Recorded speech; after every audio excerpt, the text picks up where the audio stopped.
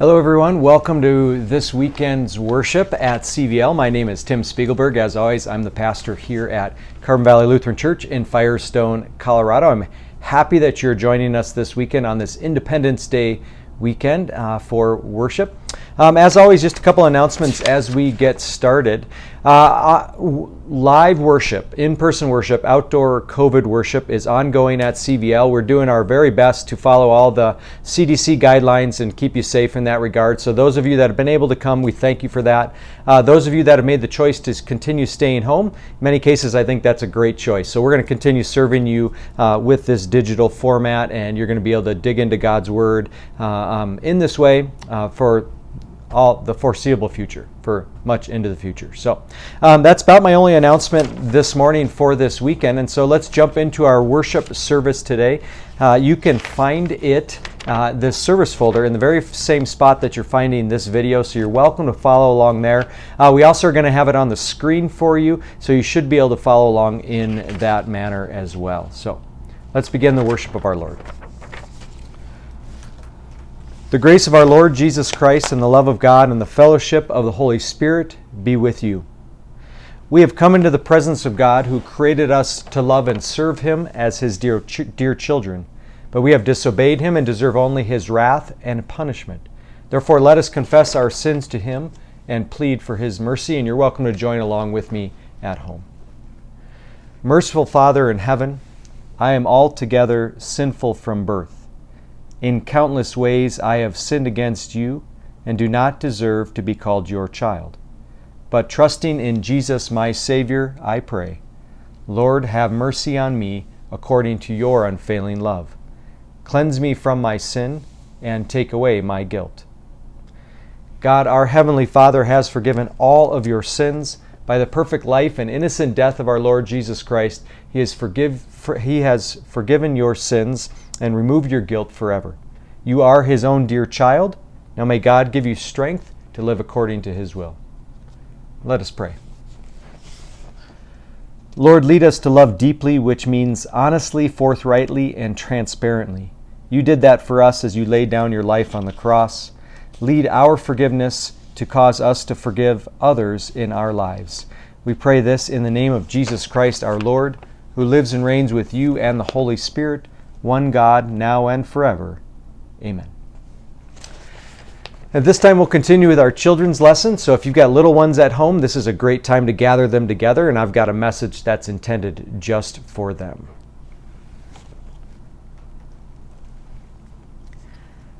Hi kids, I hope that your 4th of July holiday weekend is going well. I think that there's probably all kinds of excitement, and maybe it's a little bit different this year, but whenever you have a holiday, I'm guessing that your mom or your dad do all kinds of preparation.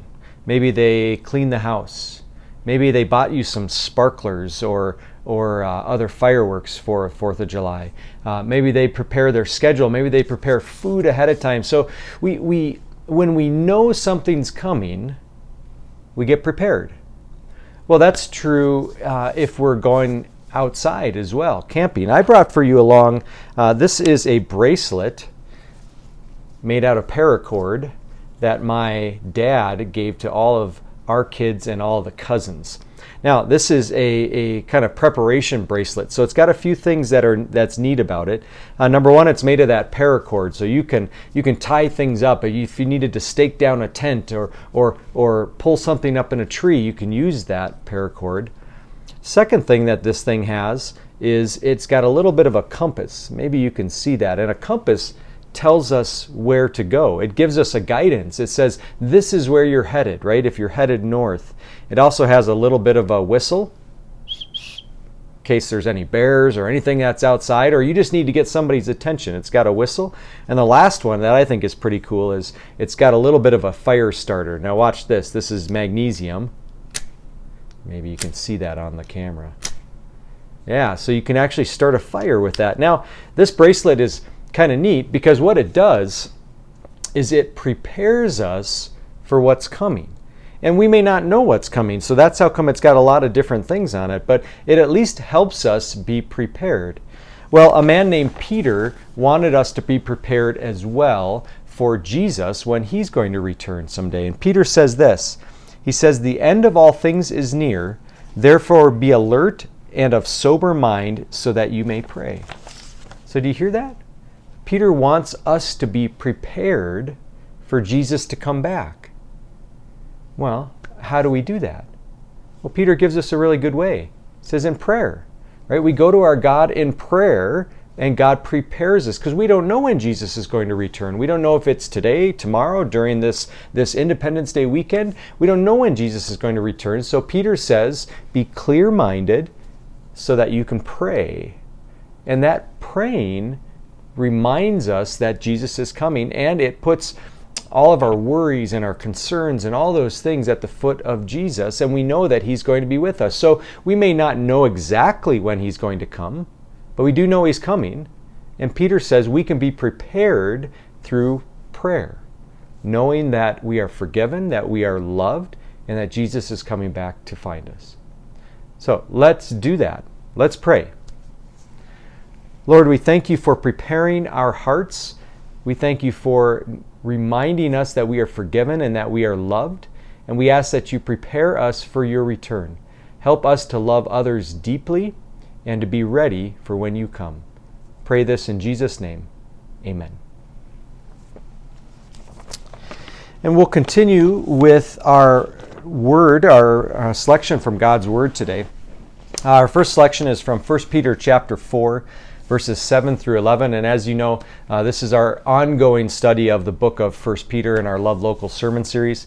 And this will be the basis for our sermon this morning as well. So we read from 1 Peter chapter 4. We'll begin at verse 7. "The end of all things is near. Therefore be alert and of sober mind so that you may pray. Above all, love each other deeply, because love covers over a multitude of sins. Offer hospitality to one another without grumbling. Each one of you should use whatever gift you have received to serve others as faithful stewards of God's grace in its various forms. If anyone speaks, they should do so as one who speaks the very words of God. If anyone serves, they should do so with the strength God provides, so that in all things God may be praised through Jesus Christ. To him be the glory and the power forever and ever. Amen." This is the word of our Lord. Our gospel reading for today is from John chapter 13. We're going to read verses 31 through 38. In this, Jesus just reminds us on the evening of his death that we ought to love one another, and in fact that our love for one another and for the world around us will be what sets us apart from the unbelieving world in which we live. So we read from John chapter 13. We're going to begin at verse 31.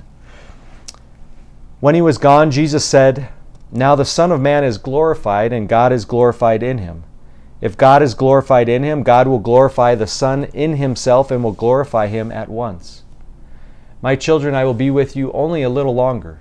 You will look for me, and just as I told the Jews, so I tell you now, where I am going, you cannot come.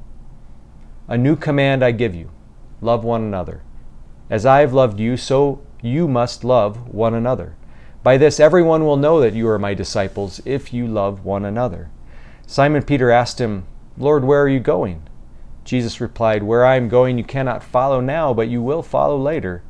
Peter asked, 'Lord, why can't I follow you now? I will lay down my life for you.' Then Jesus answered, 'Will you really lay down your life for me? Very truly I tell you, before the rooster crows, you will disown me 3 times. This is the gospel of our Lord.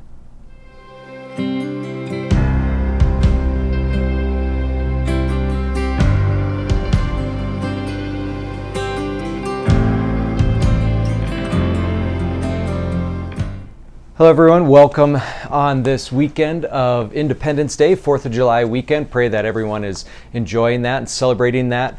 You can probably see that I'm in a little bit different circumstances, a little bit different surroundings than my normal worship, and that's because I'm doing what maybe many of you are doing over this weekend. I get to spend a little bit of time with family and friends up in Cody, Wyoming. So, but that's a really important part of what we're doing this weekend, isn't it? When we celebrate Independence Day, we get together with family and friends. We get together with people that we love. We have traditions and things that we do surrounding that, but all of that is based on the reality of something, isn't it? So something happened, therefore we celebrate. Something happened, therefore we act and our lives are a little bit different afterwards. In this case, this Independence Day weekend, what happened was the independence of our nation. So the freedoms that we have, the fact that we can worship, whether it's at home or in a COVID-safe way publicly, the fact that we have those freedoms came through the hard-fought wins of our country. And so Independence Day is, we celebrate a reality that happened, that our country is now free, and we are afforded certain freedoms and things that come from that. So if you think about it that way, Independence Day, we celebrate and everyone celebrates, and it means slightly different things to different people, but it doesn't change the fact of what happened, that we became an independent nation. And because of that, there are what we maybe talk about are ongoing ripples of ramifications for us as a nation, for us as individuals, and for our families. And so you're in the midst of that. This Independence Day weekend, that's what you're celebrating. All of the things that flow from that, and all of the traditions and all those things that you have in that place. But maybe it's not Independence Day. Are there events that have happened in your life that are so transformative, that were so significant, either in good ways or in bad ways, but that were so significant that your life never has looked the same afterwards?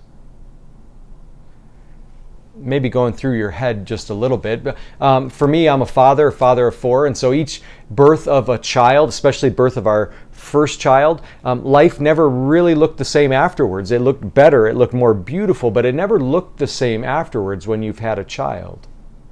Maybe it's a certain job and career that you were afforded, right? And that opened up other doors and other windows of opportunity, and so life doesn't look the same afterwards. But we also know that all of these transformative moments aren't necessarily good ones. So maybe some of you are sitting at home and saying, yeah, but I actually lost a job and life has never looked the same after that.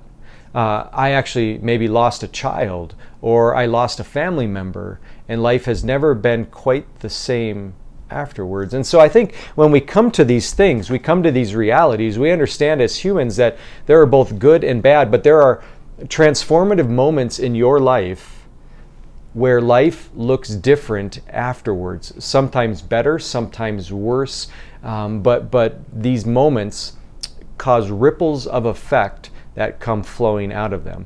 Today, really, that's what Peter wants us to look at.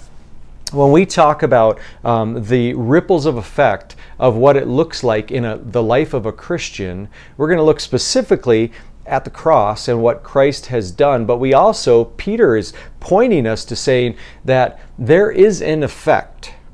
There are ripples of effects, and those are seen in your life in how you treat the people around you, whether in your family or in your community. And so that's specifically what we want to look at today in our last selection from 1 Peter. And if you've been with us over the past 4 weeks, this is our 5th sermon on our Love Local series. And so we are looking at the ongoing impact that we can have on the local communities in which we live. So not just us personally, not just within our church at CVL, but in the greater community in which we minister. And I pray it does the same for you at home.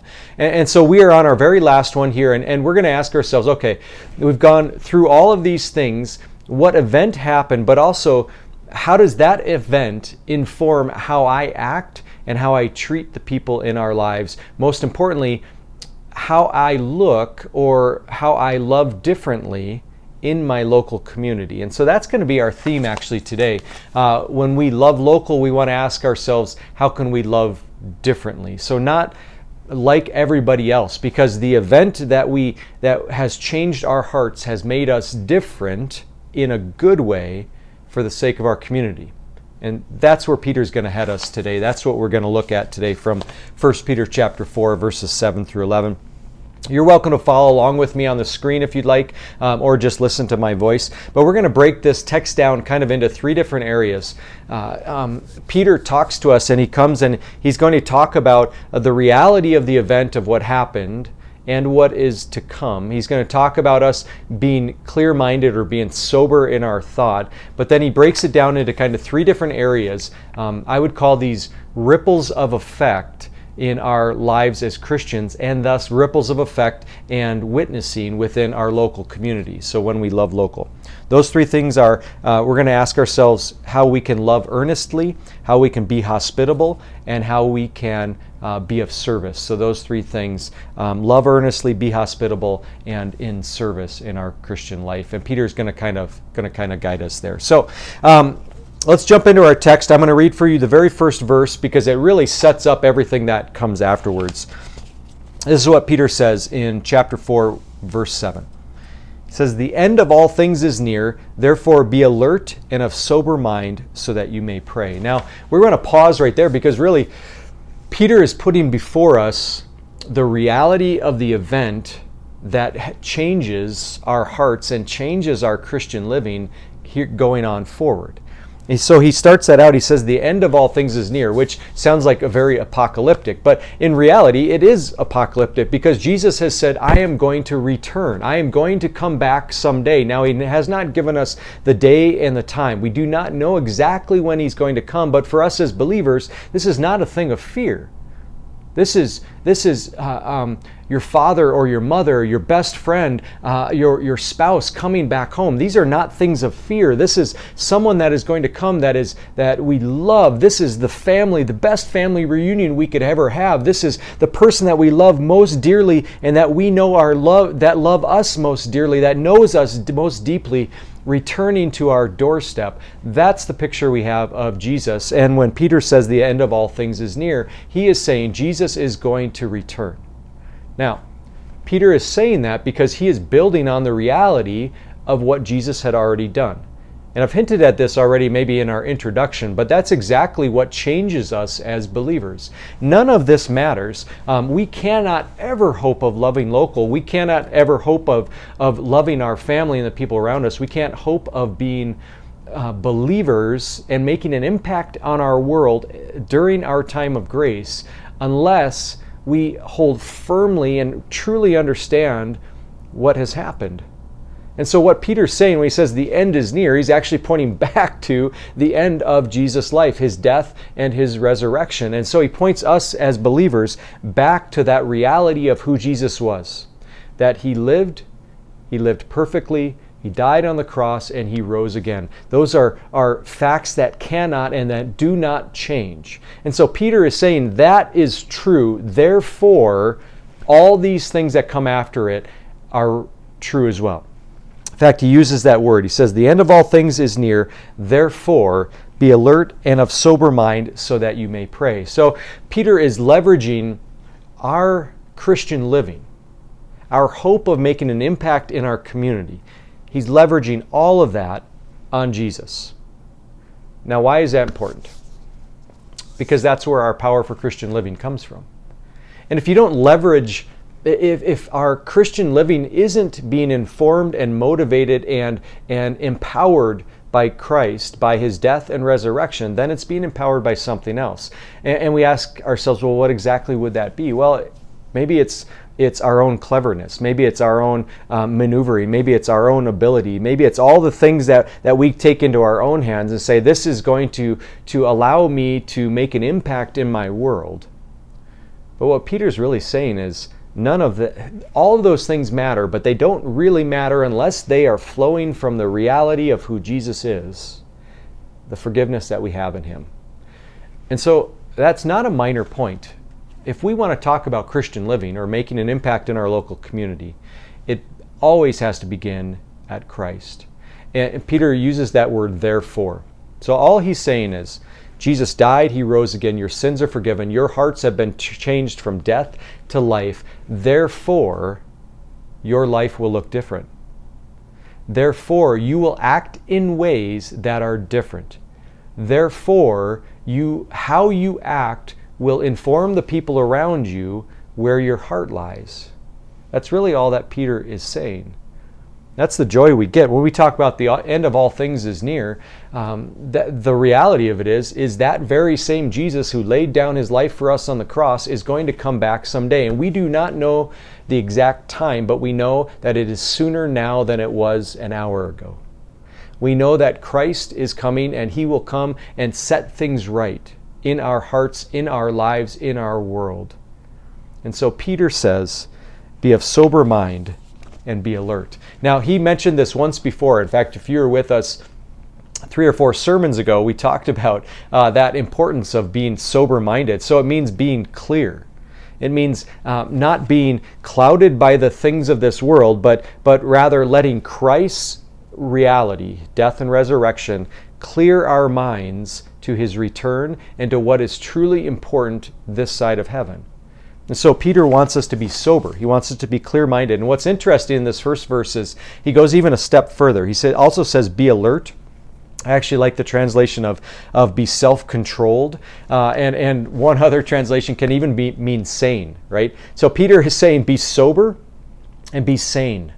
Right? So understand the things that are happening around you. And the world may look as though it's out of control, and the world may say these things are incredibly important and these things over here are not. But Peter is saying you must see through those things and be sober and clear-minded, because Christ is nearer now than he was before. And I think that's a really important thing for us as believers. We're in the midst continuing midst of COVID, and we had a peak and we went down, and now it very much feels as though things are ramping up again. And I think we look into our world and we're not able to worship in the same way that we want. We're not able to do the same things that we've always done. And that's where I think Peter comes to us as believers and says, be sober, be self-controlled, be sane, understand what is important. And what's most important in the eyes of God? Us. You.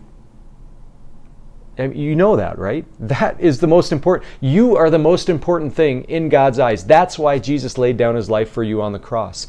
People are what is the most important thing in our lives, right? And in our world. And so he focuses us on that. He says, you matter.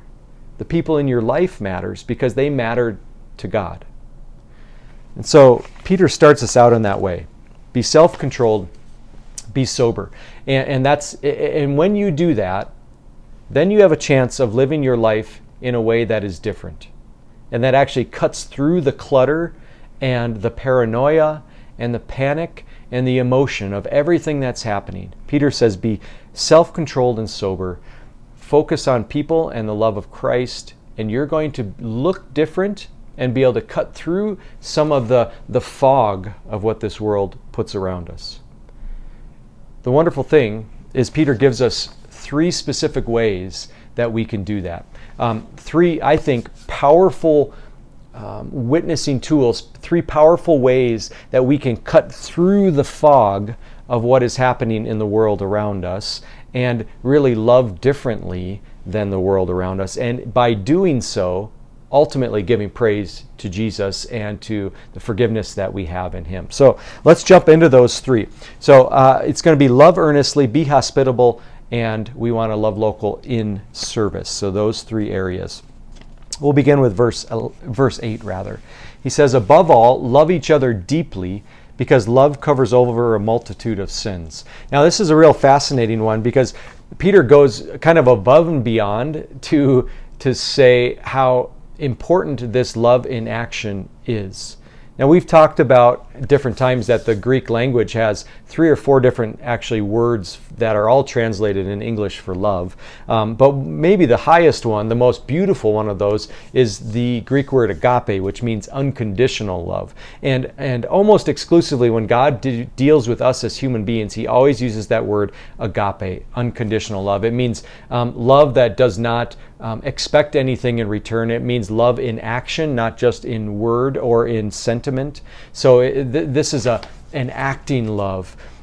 Peter uses that word agape in our text. When he says love each other deeply, he is saying unconditionally. He is saying to love in action. But he goes even a step further. He uses that word deeply. And actually, I like maybe a little better translation is earnestly. So love each other earnestly. So he's almost saying not just love, which is and not just picking that word love, which is of the most importance, but do it earnestly. So he's doubling down on our love. He's saying we ought to love not just with words, although that's a part of it, but in action.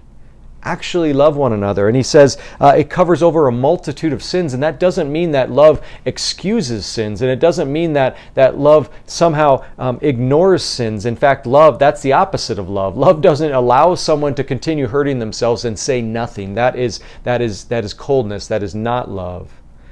But what Peter is saying is that when we love deeply, when we are robed in love, and when we robe others in that love, it allows us to forgive. It asks for forgiveness. It grants forgiveness. It allows family units to get through difficult times and sins that they've committed against one another. But of course, that never happens in your family, right? Well, sure it does. This is Independence Day weekend. You're probably getting together with some family and friends. Maybe they're smaller celebrations than they were. But there might also be lots and lots of family members that you're not getting together with because there is so much animosity. It's kind of what Peter is addressing here. And throughout these things, when we talk about loving earnestly, being hospitable, and serving, I kind of want us to think in two different terms. Not only how does this affect me and my family and the people that are close to me, but I also want to think in terms of how does this affect and witness to the larger community in which we live. And we say, okay, well, who is Peter talking about here? When he says love earnestly, is he saying you should love earnestly your family members? Yes. Is Peter also talking about loving earnestly the stranger in your community and even our enemies? The answer is yes. See, I don't think he's necessarily delineating, and for us as believers, we like to kind of, I think, maybe put things into boxes. Say, well, God expects me to love my family, but my enemy and the people in my community, surely he doesn't expect me to love them. And the reality of it is, that's not true. Jesus' love knew no bounds. He died for sinners, of which we were part of. And so Peter urges us to love earnestly, love deeply. And we're going to talk about that kind of on that spectrum, not only those that he's placed into our lives, but also those that are outside of our lives, in our community, and when we love local. And these should not be two separate things. We should not have a set of love for the people that are our family members and then treat people that we don't know in a different way. And that's exactly what Peter is talking about. He says, love deeply, love earnestly, and let that love know no bounds. But it's incredibly hard. And this is an area where I think it's maybe harder to love our family and the people that are close to us at times than even our enemy and the people in our community. For example, I think within my own life, there are certain social parameters and politeness that you just have to extend. And so when you're out in the community and bump into a stranger, you say, "Oh, I'm sorry, pardon me, excuse me," right? We in fact at times are much more gracious, much more loving, much more considerate to people, to strangers, people that we don't know at all, than at times we are to the people that we love. In our families, maybe in our churches, people that we consider friends, and say, well, why is that? Well, it's because we know the deep-seated issues with people in our lives, and they know us. And so it's much easier, Satan has a much easier time having us turn against those that we spend the most time with. And that's why Peter says, love, agape love, not just love in word, but also in action, and do it deeply. This is something that we have to act upon. If you want to love local, and if you want to love differently, and if you want our community to see that, and if you want your family and friends to see that, it flows from Christ, the agape love he showed us. We are to love deeply, in action, both our family and the people outside of our walls in our communities. But that deep love will show itself and will make an impact and a witness on the community around us. So that's the first one. Peter says if you want to love differently, you need to love earnestly. But the second one is be hospitable. So verse 9.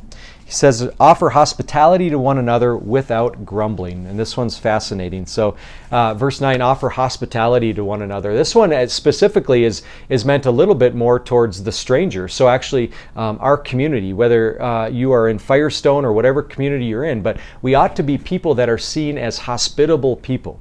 Not inclusive, not cliquey, not only offering hospitality and love within our church walls or to the people that we love, but we, in general, Peter is saying you ought to be people of hospitality. And what exactly does that mean? Well, hospitality actually it points us directly to opening our hearts and our lives and our doors to strangers, to people that are in need. Right? To those that don't have what we have, to our homes and our hearts, that we ought to be people that are quick to be hospitable rather than finding reasons why we can't help in this moment. And that's hard to do, isn't it? Because it's not hard for us to figure out reasons not to help. It's not hard to figure out reasons not to be hospitable because our house isn't quite ready. It's not quite big enough. I don't have the time because I've got so many other things going on. All of these things kind of run through our minds, and we instantly have a checklist of reasons why we don't need to be hospitable or don't need to open our hearts or our lives to someone in need. But probably the biggest one is past hurt. Have you ever been hospitable and had that hospitality taken advantage of? I bet you have. All of us have, right? Where we've opened our hearts and opened our homes and feel as though we've been taken advantage of, right? That someone has come into our selflessness and just taken all that they could, maybe even hurt us in the process. And what is our instinct in that moment? What is our ongoing instinct? When we've been hurt, it's to close ourselves off, to close off our hearts, to close off our homes, to close off our friendships, to not open up ourselves to the people around us, to simply wall off our hearts and our lives in a vain effort not to be hurt anymore. But you know that isn't possible, because the more walls you put around your heart, the colder that heart becomes. The more walls you put around your home and your hospitality, the more rules you place on that hospitality, the less and less you will actually do it until you're left alone inside of your own reality. So Peter says, be hospitable. Open up our hearts and our lives to the people around us, both to members within our church, family members, and to the people within our community.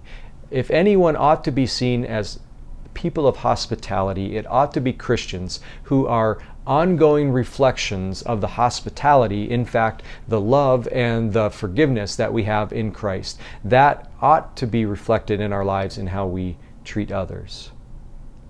Because we know we have it. Because Christ opened his heart to you.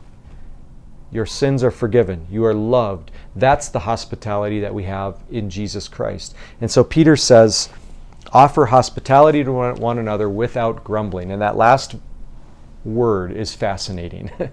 Grumbling. What does that mean? It means do it without gossip, without doing the right thing, but whispering under your breath. In fact, that Greek word is almost not almost. That Greek word has this feeling of like murmuring, like a low grumble, almost like your stomach grumbling when it's hungry. So this low murmur, and you know what that feels like, don't you? Where you've either done it or had someone do it to you, where they will put on a smile, but you know as soon as they walk out the door, there's this grumbling and murmuring, right? I'll do what you want to do, but I'm going to speak poorly about you every last chance that I get afterwards. And you want to know why we do that? Because we're smart people. because we are supposed to be hospitable, and we are supposed to put on a smile, and we're supposed to act in socially appropriate ways, and yet our hearts are not in it. And so as we go away, we do everything we can verbally or with tone or with even certain expressions to try to undermine the hospitality and the event or whatever happens to be going on. It's this low murmuring that turns into gossip and divisiveness, and it absolutely destroys the act of hospitality. And you've probably felt it. You've felt it in your own families.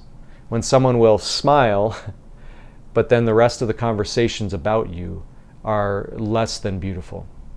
You've seen it in churches, where a church will decide to do something, and yet the murmuring and the gossip afterwards and the divisiveness that comes from it nearly tears the church apart. And its effectiveness and its witness and its service in the community is completely destroyed because of the things that come after it, right? And we see it in our community. And we're fooling ourselves if we think that those in our community don't see it in us. Where they say, well, these Christians ought to be hospitable and have their homes and hearts open, but I hear them talking and grumbling and murmuring. They really seem to hate one another. They really don't seem to enjoy each other. Why in the world would I want to be a part of that? Why in the world would I want to hear more about their Savior that they claim to love when all I hear coming out of their mouths is grumbling and murmuring and gossip? It's a great question to ask of ourselves, and maybe ask of our own words. How are they perceived by those that are outside of our world? So, Peter, I just find it fascinating. He says, offer hospitality, but then he knows us. He says, hey, but do it without grumbling, right? Last one, he asks us to serve. So verse 10, each of you should use whatever gift you have received to serve others as faithful stewards of God's grace in its various forms. And Peter kind of goes on. So he's talking about not only how we speak, but also how we simply serve and seek to serve. They often say that the death of a Christian family, the death of a marriage, the death of, I would argue, the death of a congregation is selfishness, right? So selfishness will destroy those incredible institutions that God has put into our lives. Selfishness tears apart rather than brings together. What Peter's talking about here is being selfless in service, using our gifts to serve others. And here's the really amazing thing about that is how selfishness can tear all of those institutions apart. And we've been part of them. We've had marriages that crumble, churches that crumble, communities that crumble, relationships that crumble, friendships that crumble. And the heart of almost all of them, I would argue, is selfishness, where we are thinking much more about what we can get out of this relationship than what we are putting into this relationship. And that's why Peter, I think, ends with this. He says, we ought to be people of service that are selfless, that give of our gifts for the benefit of those around us. And he talks about that not just within the church, but also within our community. Do we serve? Do we do so without grumbling? Do we serve? Do we use our gifts for the benefit not just of our family and the people that we love, but for the objective benefit of the community in which we've been placed? In Firestone, Frederick, and Dacono, are we people that are willing to serve, to give of our own time, our own efforts, our own finances for the good of our community, not expecting anything in return, but simply doing so because God has blessed us with these gifts to be used for the people around us? And that's the reality of it, isn't it? Now remember, Peter is basing all of this, therefore, on a reality.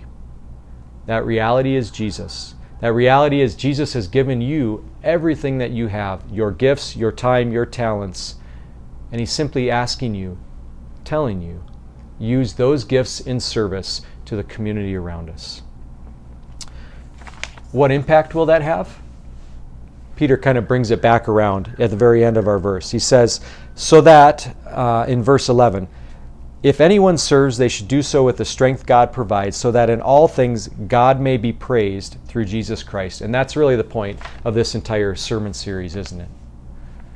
Our ripples of effect from Jesus Christ is so that others in our community might see Jesus Christ and the forgiveness that they have in Him. That's our only goal here as believers. And we do so with a sense of urgency, because the end of all things is near.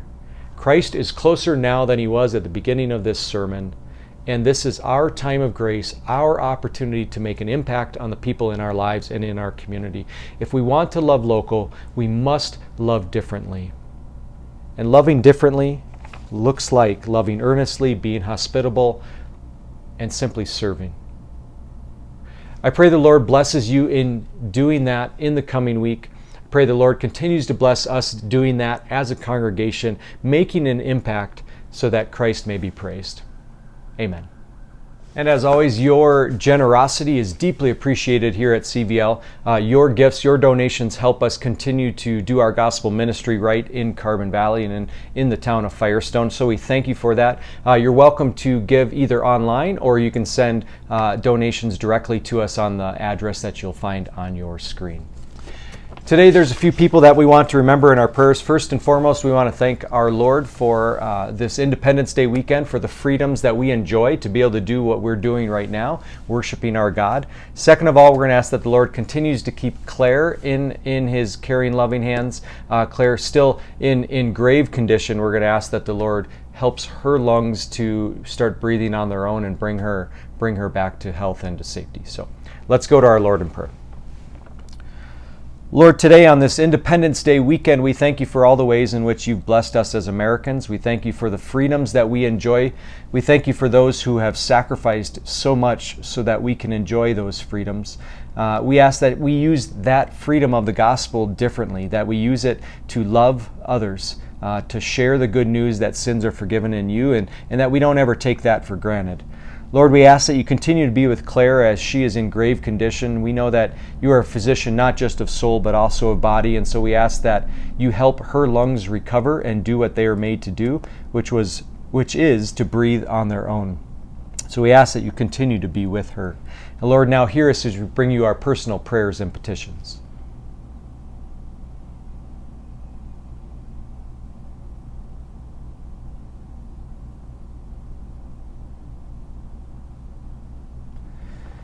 And now we pray the prayer you yourself have taught us to pray. You're welcome to join with me at home as we say the Lord's Prayer.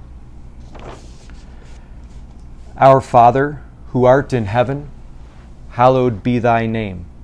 Thy kingdom come, thy will be done on earth as it is in heaven. Give us this day our daily bread, and forgive us our trespasses, as we forgive those who trespass against us. And lead us not into temptation, but deliver us from evil. For thine is the kingdom, and the power, and the glory, forever and ever. Amen. Now, brothers and sisters, go in peace, live in harmony with one another, and serve the Lord with gladness. The Lord bless you and keep you. The Lord make His face shine upon you and be gracious to you. Lord look upon you with favor and grant you His peace. Amen. Lord's blessings on your Independence Day weekend. Everyone stay safe, stay healthy, and we'll see you again here next week.